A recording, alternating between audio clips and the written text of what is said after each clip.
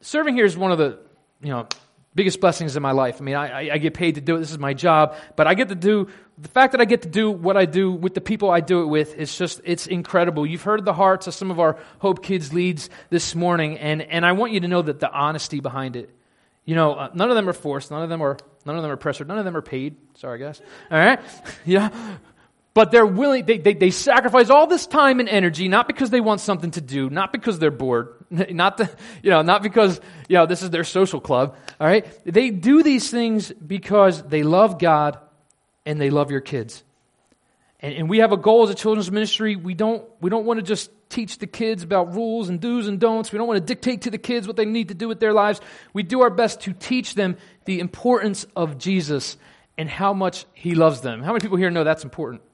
We were at that. Yeah, we know it, right? Because we're old. We've experienced life. We've made mistakes. We've lived through times without Jesus. We lived through times with Jesus. We know the huge difference. But the fact is that this is an entirely different world for these kids. You think about what you see in the news. You think about what goes on all the time. You see young people going into schools with a gun and shooting up schools. You see people taking their own lives all the time, and it's the numbers have grown way higher than they used to be. All right, and there's this like loss of the value of life to where something like that makes sense. To something like that sounds like a good idea. And so God has called us, those of us who know who God is, who know why He creates, who knows why we have the purpose that we have. He has called us to share with this generation the truth of Jesus. And the fact is that they need Jesus, and they may not realize that, they may not understand that, but we have the opportunity to teach them that and to show them that. And so we talked a lot about what we do at Hope Kids Ministries, and we love what we do, and we're proud of it. But the reason we tell you everything that we do and how we do it and why we do it so seriously is because we want to inspire the church, to inspire the people here at the church to say, you know what? I know kids that need that. You know what? There are kids in my life that I've never invited out to church, that I've never talked to about Jesus, that I've never, witnessed to, families I've never witnessed to. We're trying to make it real easy. We're trying to make it exciting. We're trying to make it fun. We're trying to say, hey, superheroes. Hey, come on! They're doing superheroes tonight. When you want to go watch these kids these people come in and these Batman's showing up and hey, come on! Batman took way too much time. I shouldn't let him talk. I don't talk to him about that. But that's why we do what we do. That's why we take VBS so seriously. That's why every morning, Sunday mornings, we're not just throwing things together. All the teachers that help in the children's ministry, they're preparing, they're coming, they're prepping, they're coming to do this so the kids have something to look forward to. And so we hope that hearing about all the stuff that we're doing and the things that are going on back there will inspire you to reach out to others and say, hey, why don't you get them to church? Because this is the fact. We can't teach them about Jesus unless they're here. Some families do it, some parents do it great, but God has called us to do it as a children's ministry, and we can't do it unless they're here. So we want to give kids a reason to come, because for some reason, and I don't know why this is, but parents are listening to their kids more than they're listening to themselves nowadays. It seems that kids are dictating more of what they get to do and what their life should be like before they're 12 years old, let alone 18, and teenagers. I'm sure teenagers are nice and stuff. They don't do that. But kids that are younger, right? No. But for some reason, kids are dictating what their schedule's going to be, what they're going to do, what's important for their life. It's happening a lot. And I don't know where that comes. I don't know how that change has occurred. I don't remember being like that. Maybe it's because I didn't have options. I didn't have that freedom. Maybe that's just a different parenting. And I'm not, listen, and here's the thing when you start talking about parenting as a children's pastor, everybody has different views on parenting, and there's no like perfect way to do it, no right or wrong way. So we can have different, opinions and feelings and things like that on where your kids should be and when they should be there. But I can tell you this, according from what I know from the Bible, and according from what I know about my relationship with God, is that kids need to grow in their relationship with God. And to grow in any relationship, you need to spend time in that relationship. And if you're doing that at home every night, I'm talking not just prayer at night. Prayer at night is so important. Prayer at a meal is so important. But that's great. But a lot of times that's just kind of like the icing on the cake as opposed to who God truly is to them, what He is to them. Because guess what? They're going to be facing some dire situations. Lisa mentioned bullying. They're going to deal with things that are going to that let them down, that are going to depress them, that are going to upset them, that they're going to feel like if they lose these things that there's nothing left. All right, if we teach them that the priority is, how to swing a bat or how to do 5 times 5 or, how to play an instrument, all this, and that's like the main priority, and that's what life is about. You got to do this, because if you don't do this, who are you?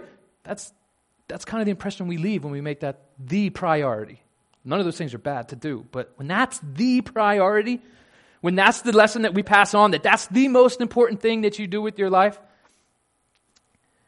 that's what they think. And so what happens when that disappears? Guess what? It's a very small percentage of people who make it to the NBA. Very small percentage of people who make it to professional sports. Chances are they're not going to get there. But sometimes we do. We get lost as parents. We think we're doing what's best, but what is best for them is to know who they are in Jesus. So that no matter what they have, no matter what they don't have, no matter what happens to them in their lives tomorrow, next week, months, years from now, that they know they have Jesus. Because Jesus is the one solid, secure thing that doesn't leave you in this life. Sometimes as adults, we lose that. We forget that. We get stuck wishing we had a better job. We get stuck wishing we had more money. We get stuck wishing we had a different boss. We were in a different situation. And we think, if this would just change, life would be great. Well, we don't have control over those things. So I think what we need to focus on is the fact that we need Jesus in those situations first. Before we say, I need more money, I need a new job. Before we say those things, I need Jesus. I need Jesus to be here with me during this time, because this is a struggle. When struggles happen, we kind of sink back in and we try and figure out how to fix it ourselves. All right, it's like human nature, but that's not the way God meant us to live. All right? God wants to be here for us. He wants to do it with us. And so it doesn't matter how old you are, whether you're a first grader or you're 50 years old. All right? God's there for you. He wants you. If you're feeling an unsatisfaction in life, if you're feeling, if you feel like your life is falling apart, you feel broken, you feel beat down about something that's going on in your life, guess what? God's here for you too. And if you're feeling that way, then you probably need more of Jesus in your life. You need Jesus to fill those gaps. You don't need anything else that the world has to offer. You need Jesus to fill those gaps. Sometimes we get stuck in ruts, and we just stay there for weeks, months, years. All right, maybe our whole lives we've been stuck in a rut with the way that we see ourselves or our situation that we've never gotten through or things that we've never gotten over. But God wants more for us than that. He does, and He's here to help us through it. He's here to give us freedom, and He's here to see us through it. And the good thing is, man, no matter how many times we fail, no matter how many times we give up on Him, no matter how many times we mess up, we know He still loves us. We talk about fathers. Is there any better father? This world's ruined that word for some people. Father's Day is not a happy day. It's not a good day. That word is not, the enemy has tried to poison it and make it sound like a bad thing, because the Bible calls God our Father all the time throughout the entire Bible. And some people just don't want to see Him as that because they don't like that word. They don't know what that means. They don't know what that means. And that's sad, but God is not like a father that we have on this earth. Good dads, bad dads. He's way beyond all of that. And that's where we need to base our hearts. That's where we need to base our love. That's where we need to base our hope and our dreams and our needs.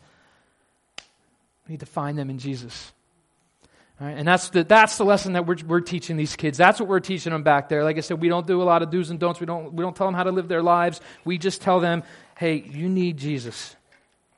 You need Jesus. And so that's what we're doing. So we appreciate the support from the church. We appreciate the support from the parents and the families in bringing your kids out. You keep bringing them out here, and we'll keep teaching them that. We'll teach them the foundation of having Jesus a part of their lives and what that means to them. It could save their lives if it hasn't already. So you bring them out, and we will do our best, and we always want to support the parents and the families and things like that. So actually, we're going to have the kids come up and sing about how amazing a Father God is, because that is something that is worthwhile singing about today. So you guys can come on up.